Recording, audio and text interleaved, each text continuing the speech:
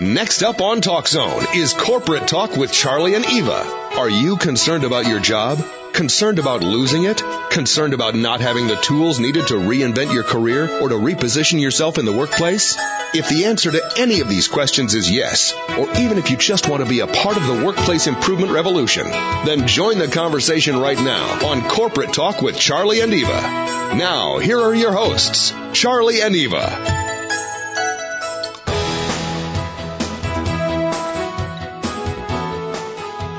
Thanks for joining us today. This is Corporate Talk with Charlie and Eva, and we are very excited about today's topic, which is recruiting talent in the workplace. Because as you know, we are all about bringing outside the workplace solutions for inside the workplace problems.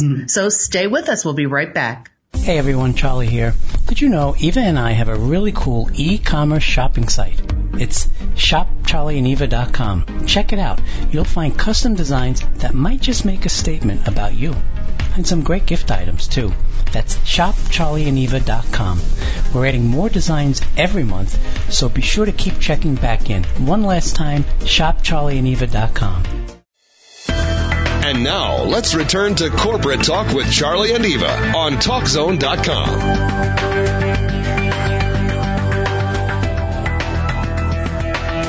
Hey guys, welcome back.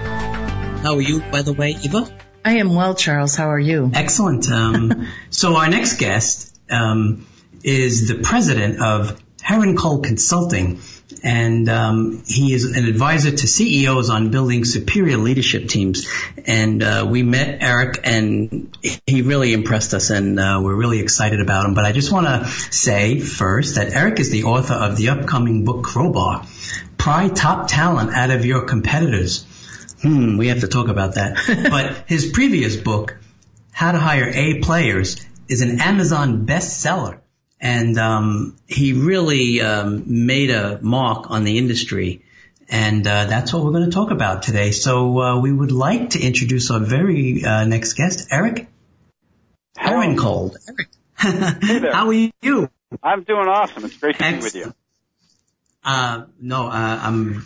We're very excited to have you today. We are, Eric, because we do a lot of work around talent acquisition, talent retention, recruiting, and so on. And talent nurturing. Talent nurturing in the workplace.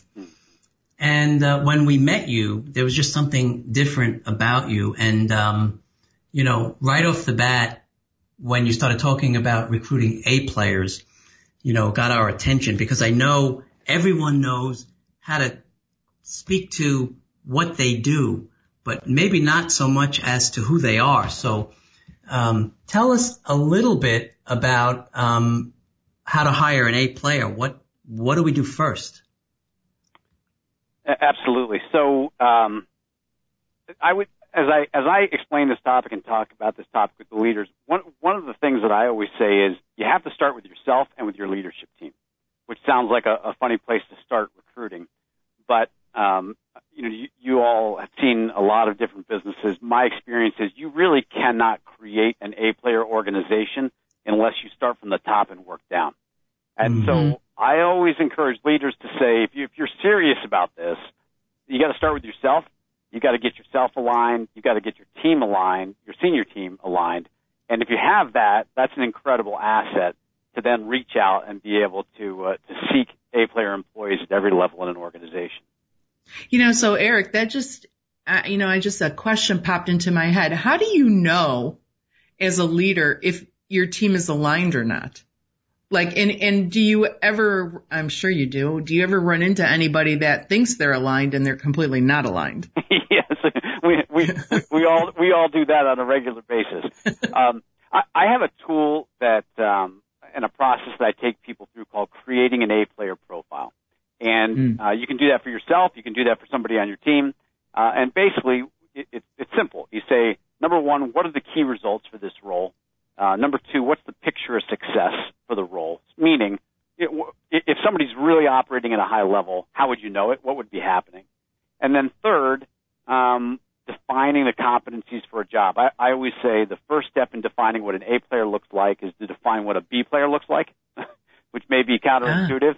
But when you first define what a B player does in a role, what's everything that they would do to do a solid job without getting fired, then take each of those competencies and define A player performance. If you put all that together, you've got a nice, simple tool that you can use to assess your own performance, to assess the performance of the people on your team or anybody else in your business. Wow. Okay. And I just want to mention here, your website is herrenkohl.com, HERRENKOHL.com. And is that where we can get the book? How to Hire A Players? Amazon's the best place to get the book.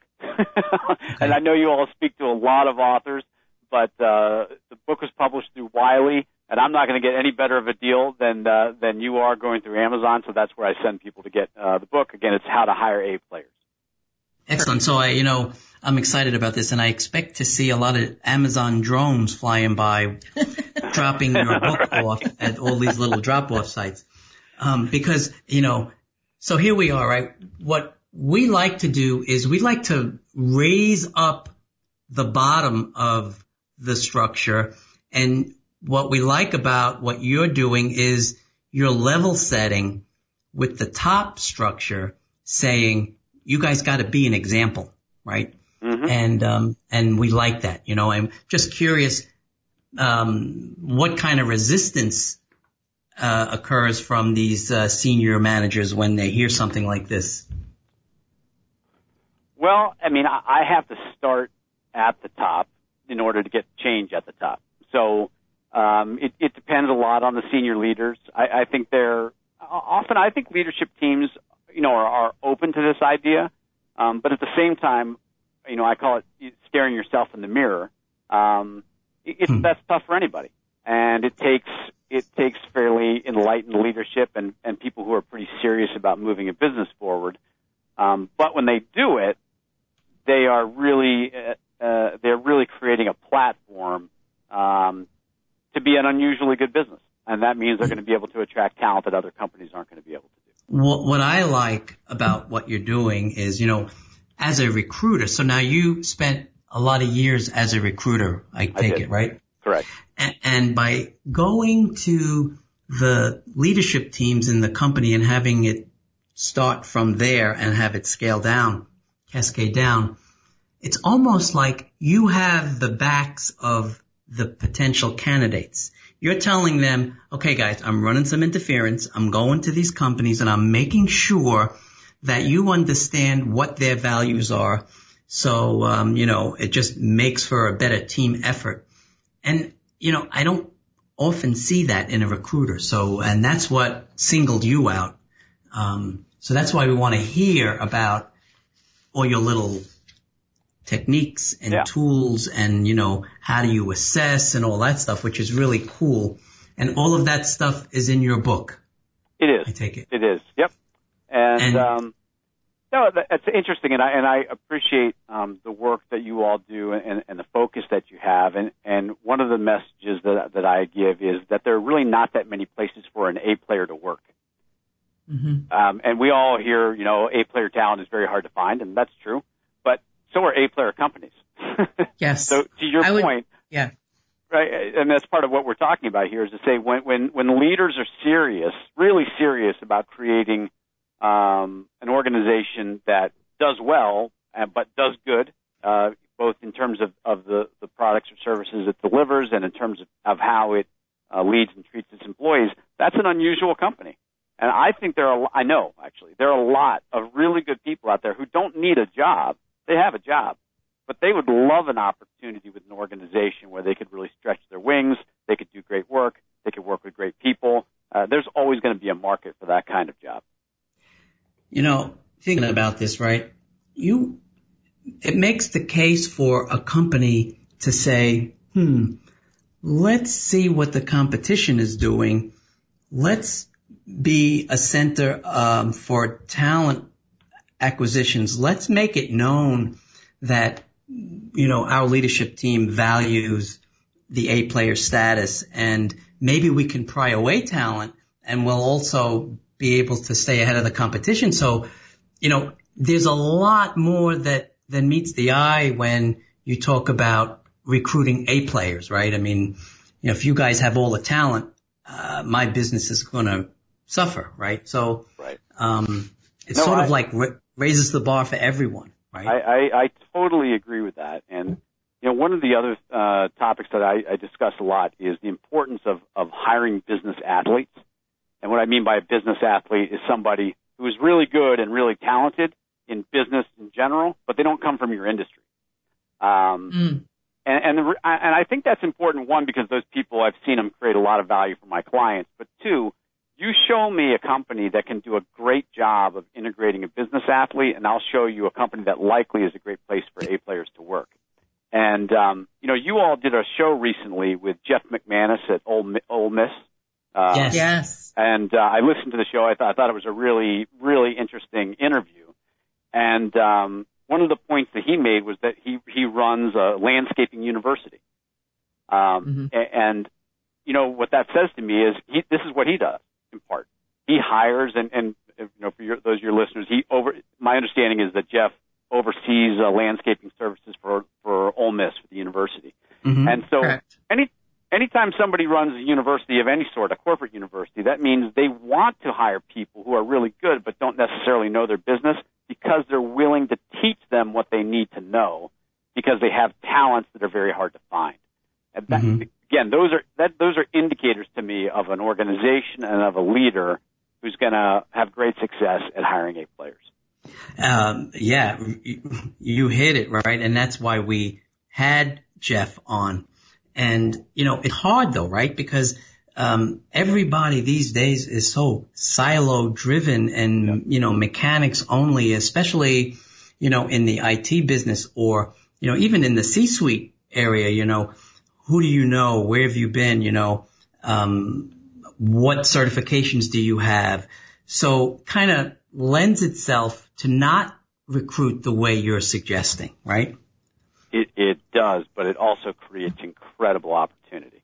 I mean, it really does, because, rock stars respond to people. I take nothing away from automation and machine learning and the impact of big data analytics. I mean, those are going to impact every area of the economy, including recruiting.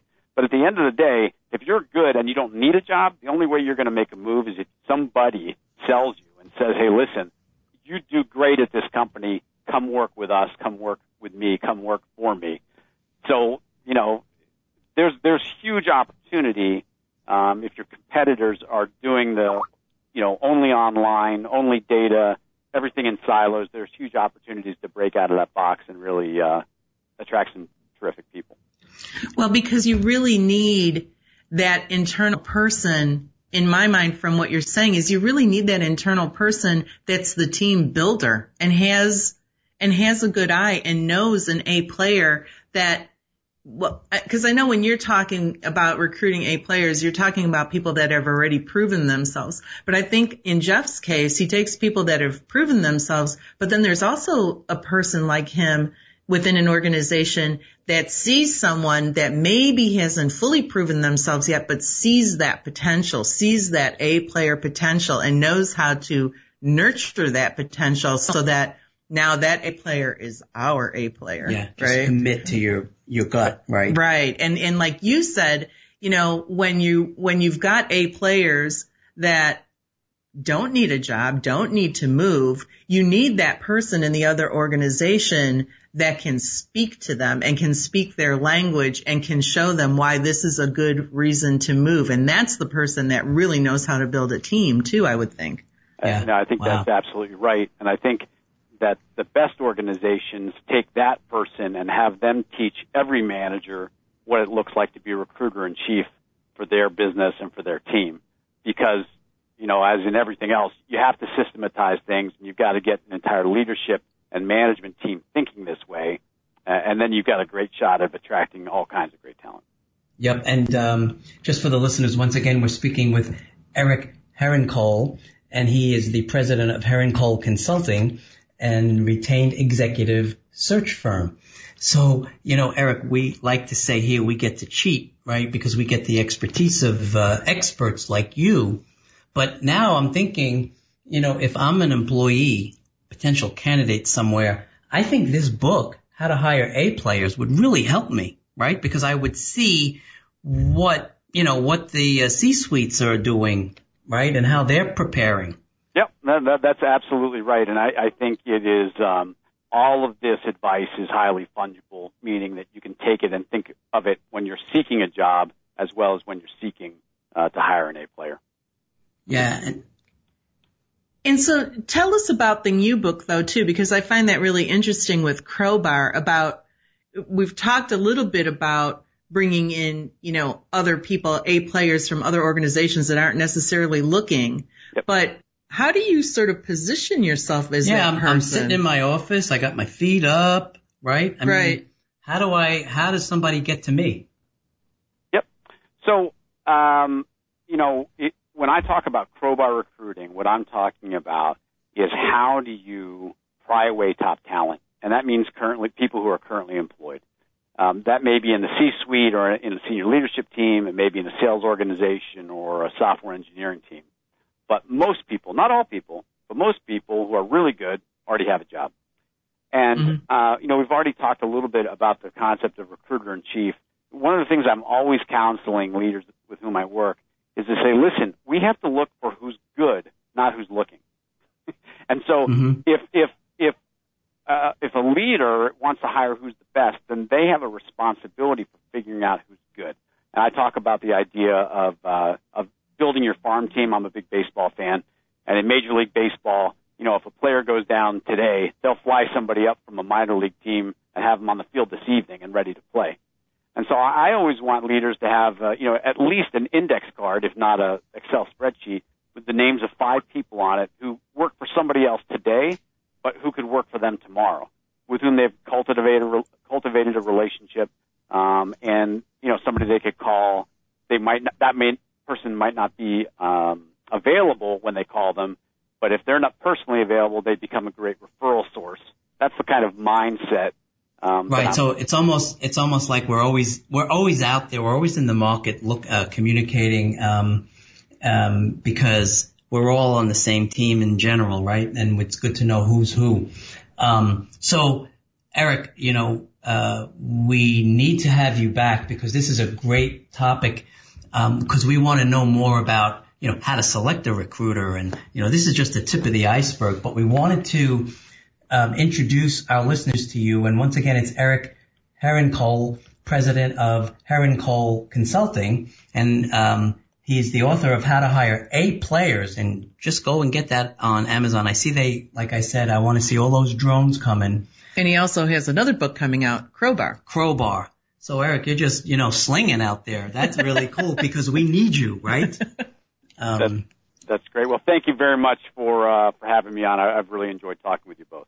Excellent, Eric. Take care, and we'll speak to you again soon. Thank you, Eric. And once again, that's Eric Herrenkole, and his website is herrenkole.com, HERRENKOHL.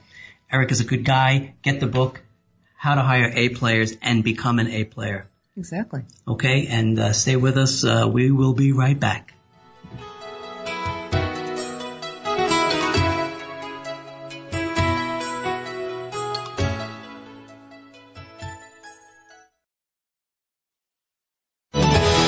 Let's get back to Charlie and Eva for more corporate talk on Talk Zone.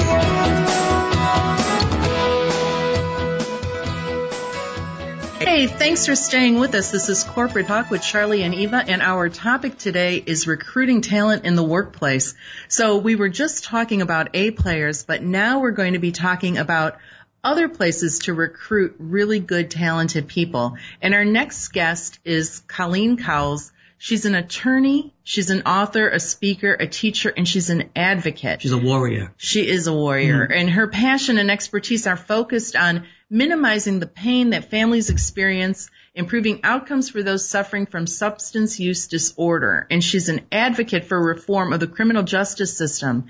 And she is a big proponent of hiring people that have criminal records, and a lot of people that are addicts have criminal records, and we could be missing a huge pool of really good talent. Yeah. So we are excited to have you here, Colleen. Thanks for joining.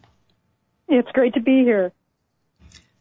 So, let's jump right into it. So we know that addiction is really complicated, and we know that people that struggle with addiction can get criminal records and then they get clean and then they have a tough time getting work. But if I'm an employer and I am struggling to find good people, how can I be sure that when I'm hiring someone, if I decide to start looking in this direction, how can I be sure that the person that I'm looking at would be a good fit?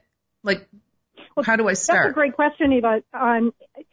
When I speak on this subject, the first question that I'm usually asked by employers is, "Are you crazy? Why would I want to subject myself to somebody with this type of a background?"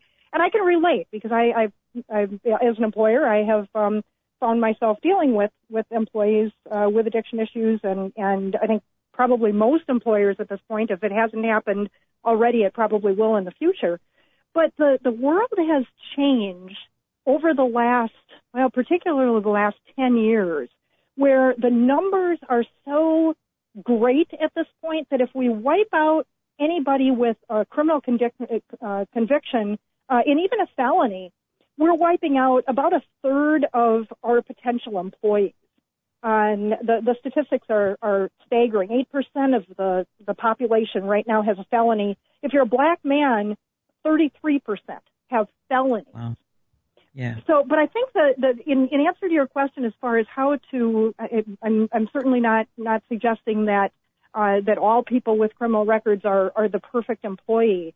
But right. The definitions of what is a felony have really changed. By their own admission, Presidents Obama, Bush, and Clinton, if they had been in the right jurisdiction, would be felons. So, so when we look at it, I think I know that if I had been arrested at the right time, and I'm a tax-paying, law-abiding citizen, but I could have a felony. Most people, about 98% of all people, could be felons at this point because of the enormous number of laws that we have, and particularly with the war on drugs and the way that it's been handled. So right now, 87% of all employers are doing background checks, and that's a good idea so that you know what's going on. But if in your job description, if you're announcing up front that you do background checks, you probably won't even get the inquiries from anyone with a criminal record because they've been beat up and they don't want to be rejected. So my message is just being open-minded because there are some tremendous talents out there of people that could really be enormous benefits to your organization. A lot of times they'll be longer-term employees because it's difficult for them to find other opportunities. And if once they're hired, they can be incredibly appreciative and loyal because they are really grateful for having opportunities. And when we look at the potential for substance use, because so many of those people can really lose a lot if they end up using, at this point in their lives, they've got a lot to lose. So the incidence of drug use aren't greater than the general population as far as general drug use. And a lot of times you can actually get more for your money. I believe that. But it is important to look. Yeah. I believe that's true. Look at the background, though. Of course. But also the person. But, this made me angry when we met and we learned about this topic because I didn't have to learn about it, right? I know about it, but it wasn't on my radar. And there's a couple of things I just want to bring up. We look at this or some might look at it as lending a helping hand, but that's not why we're hiring this person. We're hiring this person because of their value that they bring to the table, just like every other person. Well, and I think that there is a big stereotype of the type of person that's a felon. And I like what you said about, the presidents could have all had felon could have all been felons, depending. And I think it's important to talk a little bit about what actually makes up a felony charge, and how, as an employer, you can tell the difference between somebody that might be a serial criminal and then someone that has an addiction problem that has now subsequently taken care of it, but has a felony drug addiction on their record, but would be, like you said, a great employee and on top of it, a productive employee and a grateful employee for being given the opportunity. Yeah. So I think one of the important things, I think for all of us to be aware of is that treatment has changed over the years, and we know a lot more now about how to treat addiction and what causes it, actually. We've got medications now that will cut the overdose rates in half, and for those people on those medications, they can go back and lead normal lives through the appropriate treatment.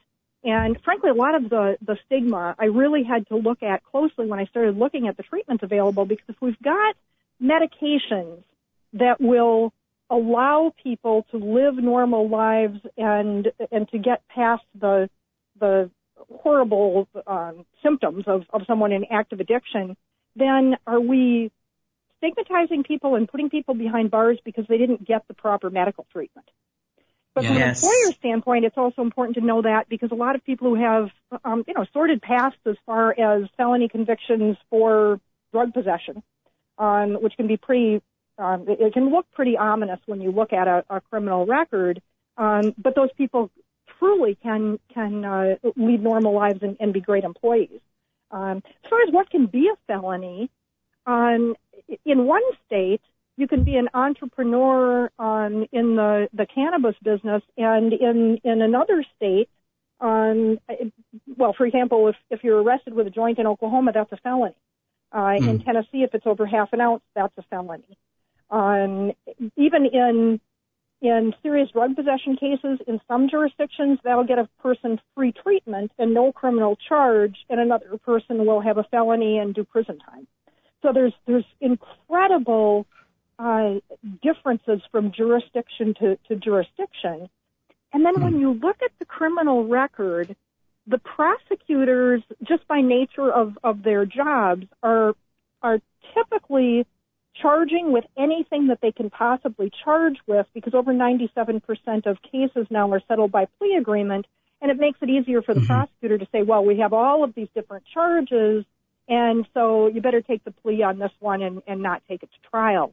But if an employer picks up that record and you look at a person who gets caught with a pill in their pocket and a small amount of marijuana can have a conviction or at least a charge for paraphernalia, if they happen to be sitting in a car for operating a vehicle while under the influence, even if they weren't driving, for the possession of cannabis and then possession of a controlled substance. So you can have this laundry list of things for one very minor problem, but that's all going to show up on the record. So even if someone has a misdemeanor and they miss an appointment, they may end up with a bail jumping felony, and that just means that they didn't make an appointment with their probation officer. So it can look there's a lot of details here. You better never get convicted because you're going to miss stuff. I'm going to miss stuff. But I'm not really advocating anything bad, okay? But we have I'm seeing this now. We have a real denial problem here, right? And the denial problem is it's probably the opposite. So the light turned red and I stopped. The guy in front of me made the green, so he's gone.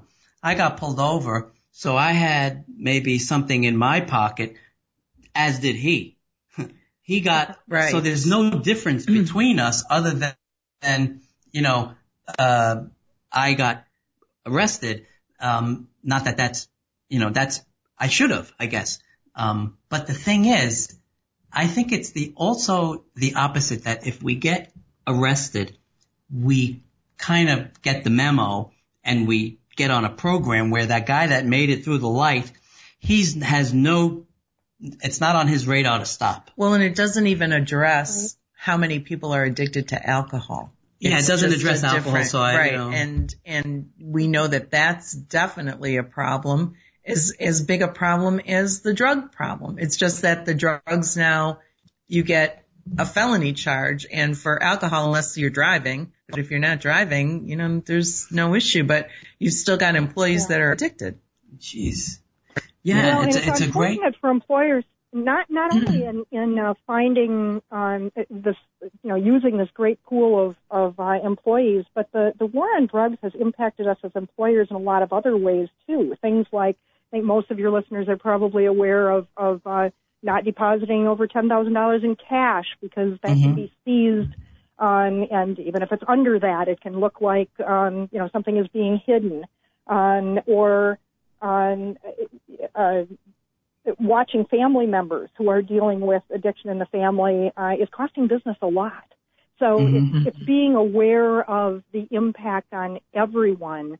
And once we're aware, there really are some huge opportunities, because we do have this huge pool of according to the Bureau of Justice Statistics, if you look at federal and state criminal records, as many as 100 million Americans have a criminal record. I'm not saying all of them would be great employees, but that's a huge pool of potential employees that could really contribute to your business. Yeah, I agree. And we're leaving greatness on the table if we're not looking there. You're right. We really are. And a lot of times you've got people that don't have records simply because they had the money to get out of stuff, right? I mean, to get out of convictions. And a lot of other people, just didn't have the kind of means to be able to get a good lawyer and get them off, So, we are missing out on a lot of really great people. And, so you have a criminal record, Joe. Are you in a program now? Yeah.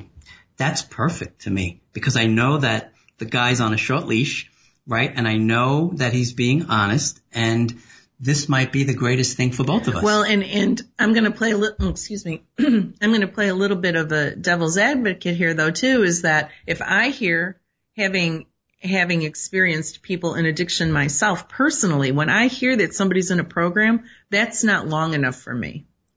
And how do you get a comfort level? I know we talked about it, we touched on it a little bit, but how do you as an employer get a little bit of a comfort level around when is the appropriate time to hire somebody, or how do we make sure that they are taking their medication, or is there a way to do that? Or do we just take a little bit of a leap of faith by looking at the background and just saying, okay, this person looks like they just had a slip, but overall they're fairly stable? Mm-hmm. I think looking at the background really is key. If there's violent crime there, particularly if it was recent, it depends on what the job description is too, because depending on what the charge and what the conviction was, if that directly relates to something that could be an issue for your business, that has to be considered. As far as the amount of time and the type of program, that's difficult, because we're discovering more and more that what we really need is a medical diagnosis, because a lot of times there's either self-medication for chronic pain or self-medication for other things. So we really need medical diagnosis prior to treatment. So often with addiction, we are treating it based on where we can find a bed or walking into a meeting. All of those things can be really good, but if they're not individualized to what the needs are of that individual person, that can be helpful, or it cannot be. So as far as looking at what the risk factor is and whether somebody's a fit, the big thing is being able to have a conversation with them and finding out what the circumstances were, what they've done recently, how stable they are. So it goes back to a lot of the same types of things that you would use to judge any other employee. It's just, trying to take that cloud away to have an open mind, and that's tough. because there's a lot of fear for all of us as far as what can happen. Sometimes people with a criminal record may not interview very well either because they're a little afraid. Yep, right. No, that's true. And it would be nerve-wracking. Maybe we can help in that arena. But I want to give out your website, right? Because you are a true warrior. And your website is surviveyourchildsaddiction.com.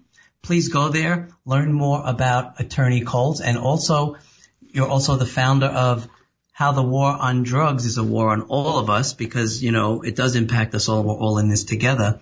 But one last thing that I wanted to bring up is, the deck is stacked out there, right? The competition is tough in the job market at all levels. It's on us as individuals to present ourselves. So, people with addictions and maybe criminal history, they have to go the extra yard in their resume and their presentation. They have to practice and rehearse, maybe list references on there to help them. They really got to come out strong if they want to make a dent in the job market themselves, I would think, right? That's correct. Yeah. That is correct. Well, Colleen, one last thought for the employers. Also, there are some state and local rules as to what you can and cannot ask, and that's probably a topic for another conversation. But on the federal level, you can ask basically what you want. On the state level, depending on your jurisdiction, there are some restrictions as to when you can ask questions and what you can ask. So it's important to check those regulations. And we would love to have you back to go over some of the statistics more and get a little deeper into this. So this has been great. Well, Colleen, thank you so much for being here. This was really helpful and really informative. We really appreciate your expertise. Yes. Thanks for having me. It was a joy to talk to you. Yeah, and again, that was Colleen Cowles. She's an attorney, author, speaker, teacher, and advocate, and you can learn more about Colleen and her work at surviveyourchildsaddiction.com. This is Corporate Talk with Charlie and Eva, and we'll be right back.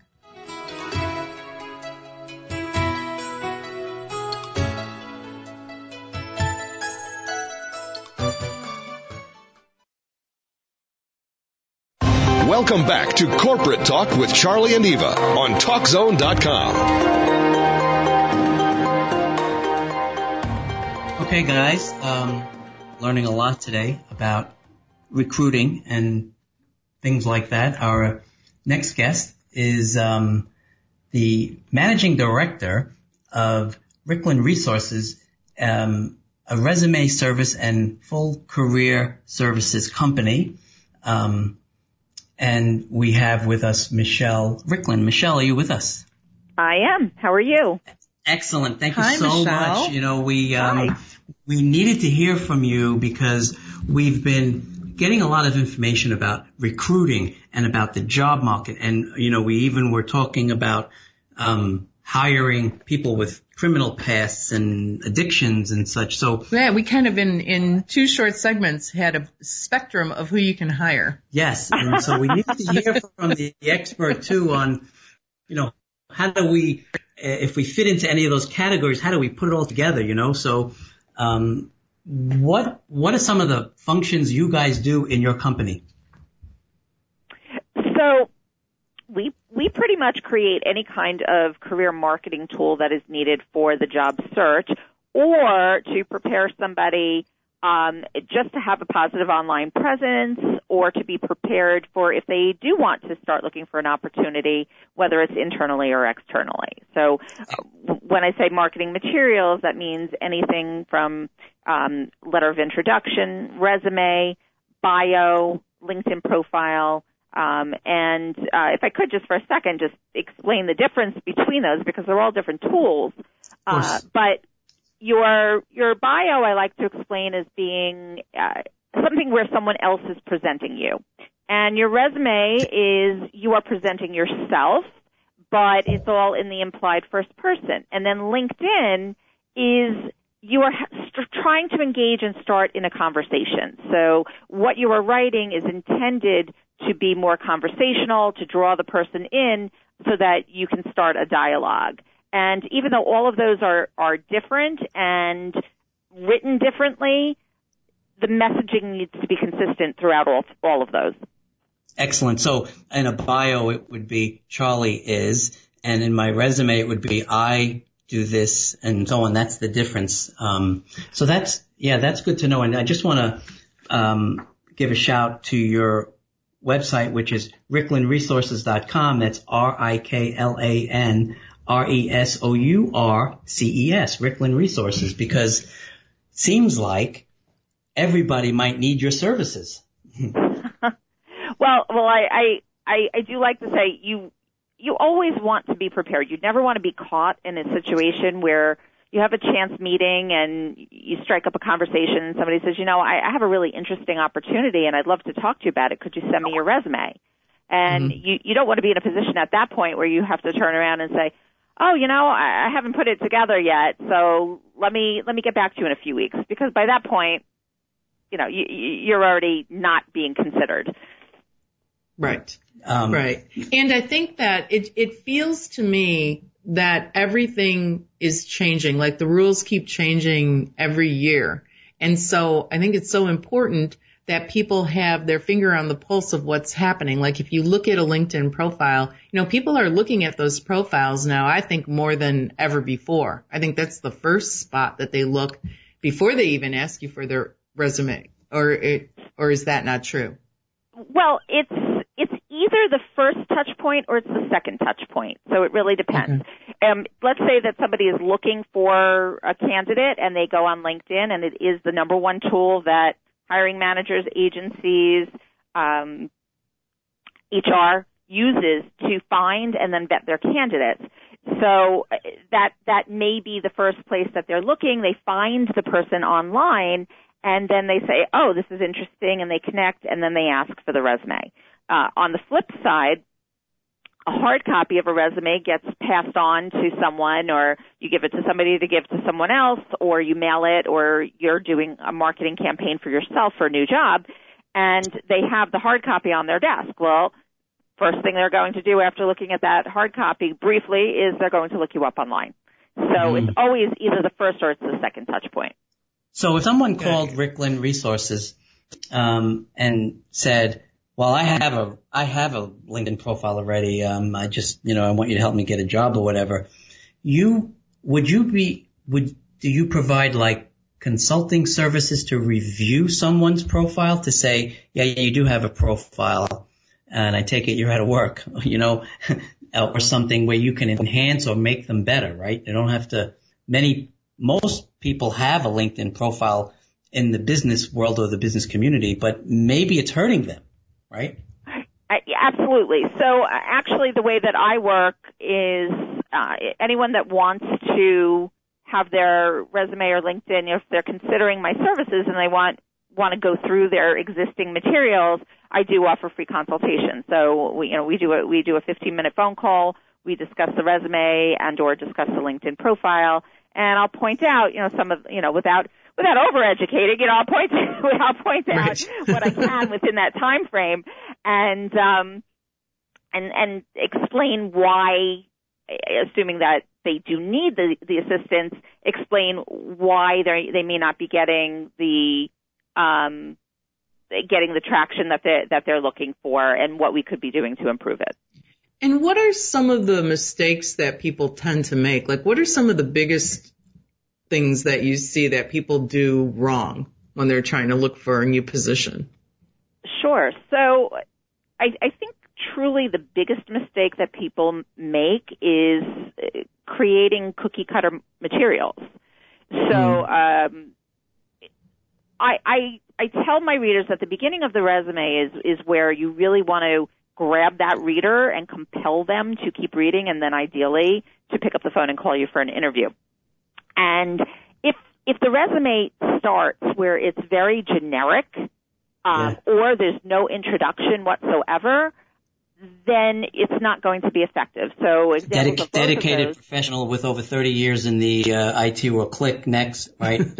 Right, exactly. So I have two rules of thumb about that. So if there's a summary, and the summary really can be your best selling point if you are providing a true value proposition statement. But if it's generic, and yes, it says 30 years of marketing experience and looking to utilize my skills and my communication and et cetera, et cetera, et cetera. what that sounds like to me is the old Peanuts cartoon of wah, wah, wah, wah, wah. And, you know, as soon as that is what's going through my head, then I'm done. I'm done with that resume. So you don't want something to sound like just noise, and you don't want something where you can cut and paste it and put it on someone else's resume.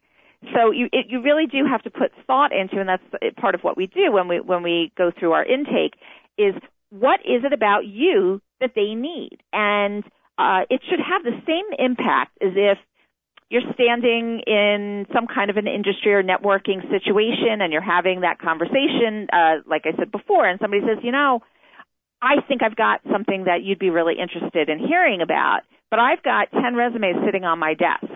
So you tell me right here and right now why you and not them, and I'll throw those away. Mm-hmm. And what are you going to say at that point? And it's that kind of impact that needs to be communicated right up front in that resume. I love this. It's so immediate, right? Well, and I think so many people don't look that deeply at their experience that they've had in a certain industry. They can't always articulate the good work that they've done. It's not easy, right? No, it isn't easy, especially if you're in an industry where you've never had to sell yourself. Yep. Right. So, you know, we were in IT for years. I was in accounting. You know, those are industries where you typically, unless you're working for a consulting firm, you're not necessarily selling yourself. So putting yourself in that position of why I'm better than these guys can be really hard for some people. So, yeah, no, you're exactly right. And I agree. But Michelle, so if I see Ricklin Resources as a career marketing and management company, I shouldn't take that as you only work with companies, because you can really be helping individuals too, right? Yeah, so I do both. I have an outplacement arm, so I will work with organizations that are going through restructuring or a reduction in force, and I'll work with their affected employees. But the majority of my clients are individual clients, so it would be, you know, somebody that's potentially looking at, like I said, making a move. They could mostly senior level to C-level, but then with that, I'll get a lot of phone calls then from my existing executives that I've done work with, and they'll say, hey, you know, I'm okay right now. I really don't need your assistance, but I have this kid that just graduated and I can't get them off my couch. So, you know, what can you do for me? Well, when I look at my clientele is mostly seniors to C-suite, but you know, I do also work with mid-level and occasional entry. Well, because they need you. They need you. I was just going to say that. Right, because everybody's so heads down in their laptops, their phones, especially younger people. They're not really learning how to position themselves and how to sell themselves, I would think. Right. No, they're not. And even though they're absolutely, I don't think that they come out very well prepared. But even so, even at a much higher level, a lot of my clients are chief marketing officers. They can't market themselves. You know, it's very difficult to self-promote. It is. It's uncomfortable for a lot of us. I know it's not comfortable for me. And I don't think it's that comfortable for you either, Charlie. I mean, you know, you're good at talking, but you're not necessarily, you know, too well versed at marketing yourself. And so that can be tricky. And when I look, it is tricky. And when I look at, you know, so Michelle, the more I started looking at your website and Ricklin Resources, you guys do everything. It's almost like, just don't worry about it. Just go to Ricklin Resources and let them, it's not only your resume, it's your presence, it's your online presence, it's everything. Right. They'll simplify it from what I hear, right? It's not that complicated. And what I'm hearing also, not sure, but the format of how you present your resume or your career isn't as important as in the flow and the ease and the conversation that it represents, right? Well, meaning on the resume itself? Yes. So it's definitely a combination. It's a package. So I do start off by telling potential clients that you really do want to be in that product versus consumer mode. You are the product, and This is your marketing tool, and your potential employer is the consumer. And with that, it needs to be content rich. It needs to communicate the value, but it also does need to be packaged properly. I agree. What you just said, I want to repeat, right? The candidate has to see themselves as the product, right? Correct. They're a product, and the company that they're applying to is the customer, I guess. Yes. And I'm not sure people think like that. I mean, that's a really creative but common sense way to think. Mm-hmm, right? I would agree with that. Yeah. Right. That's pretty good. Yeah, and that's why when I'll get resumes and they start off with an objective statement, and I don't think I've used an objective statement on a resume in over 20 years. But the truth is, well, what is an objective statement? It's saying I want this or I want that. And the truth is the companies don't really care what you want. They want to know what you have to offer them. East Coast. And it's what's in it for me. And that's what the employer is asking when they pick up that resume. What's in it for me? And if they can't see that right away, then, there's 50 others that are sitting there ready to be viewed. So you gave an example of a really generic introduction on a resume. So what would be like a powerful, I know I'm kind of putting you on the spot, but if we thought about could you give an example of a powerful opening, a powerful introduction, just, even the first sentence? Good question. Let me. It depends. It would depend on the level. Too. Yeah, it would depend on the level. Yeah, I don't mean to put you on the spot with it. I was just thinking though, what makes something pop? And does it start with I? I would be speaking in the first person. Yeah, so resumes are written in the implied first person. So you drop the pronouns. And so an example might be, since we were talking technology, I think a little coming out of a technology industry. Here's an example. So if I was writing a resume for a technology executive, I would brand them. I have somebody here who is at an organization, and they're the Associate Vice President of Application Development and Information Technology. So I start off by saying technology executive, and then that's the header underneath the contact information. And then underneath, I further brand that person and explain who they are and how they potentially fit into the organization with subheaders. And application development, enterprise infrastructure, project management, data management, cloud solutions, and security. So do you have to walk that person through that, like water that down? Maybe that's intimidating to say technology executive. Do I have to walk the client through? The candidate. No, would the candidate maybe be intimidated to say they're a technology executive? If they feel that those words are going to intimidate them, then they don't belong on the resume. So this has to be created so that they are comfortable. And if they're reading it and we're going over a draft and they say, I'm not really comfortable with calling myself this or that, then we come up with something that they are comfortable with.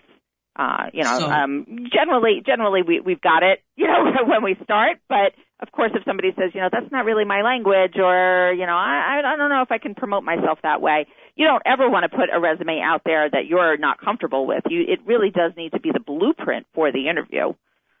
No, that's good to know, right? So I know that you're on my side too, as a candidate. And then do you try to map all of that together? Like, do you want the online profile to speak somewhat to the resume points and vice versa? Is it all got to blend?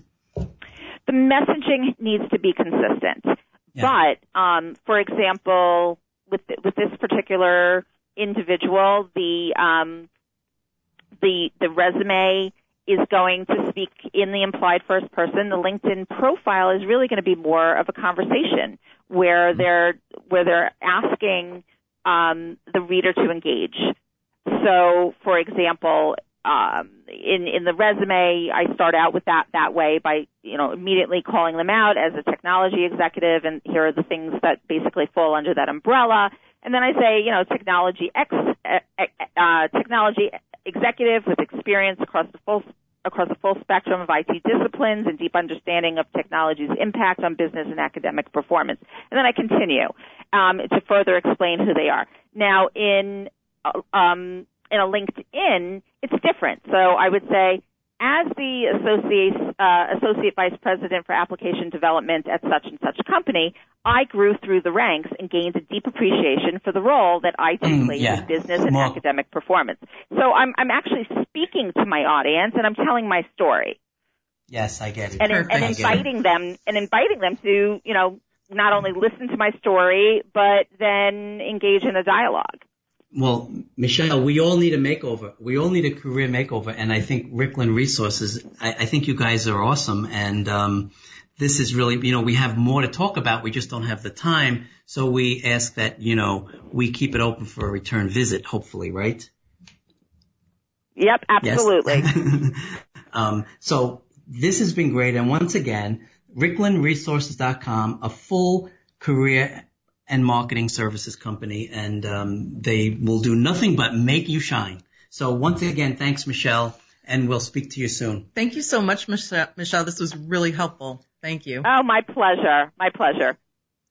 Another great show, right? I mean, yes, it was a terrific show. We had a lot of great conversation today. We got a lot of great tips. So thank you so much for joining us today. This is Corporate Talk with Charlie and Eva, and have a great week. Take care, everyone.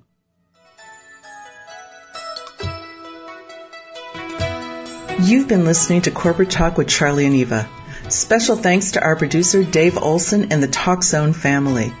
All our replays are available at TalkZone.com or in the iTunes Store. Also, be sure to download the free TalkZone app so you can listen to our show at any time. Your suggestions and comments are always welcome. Please email us at info@charlieandeva.com. Thanks again for listening.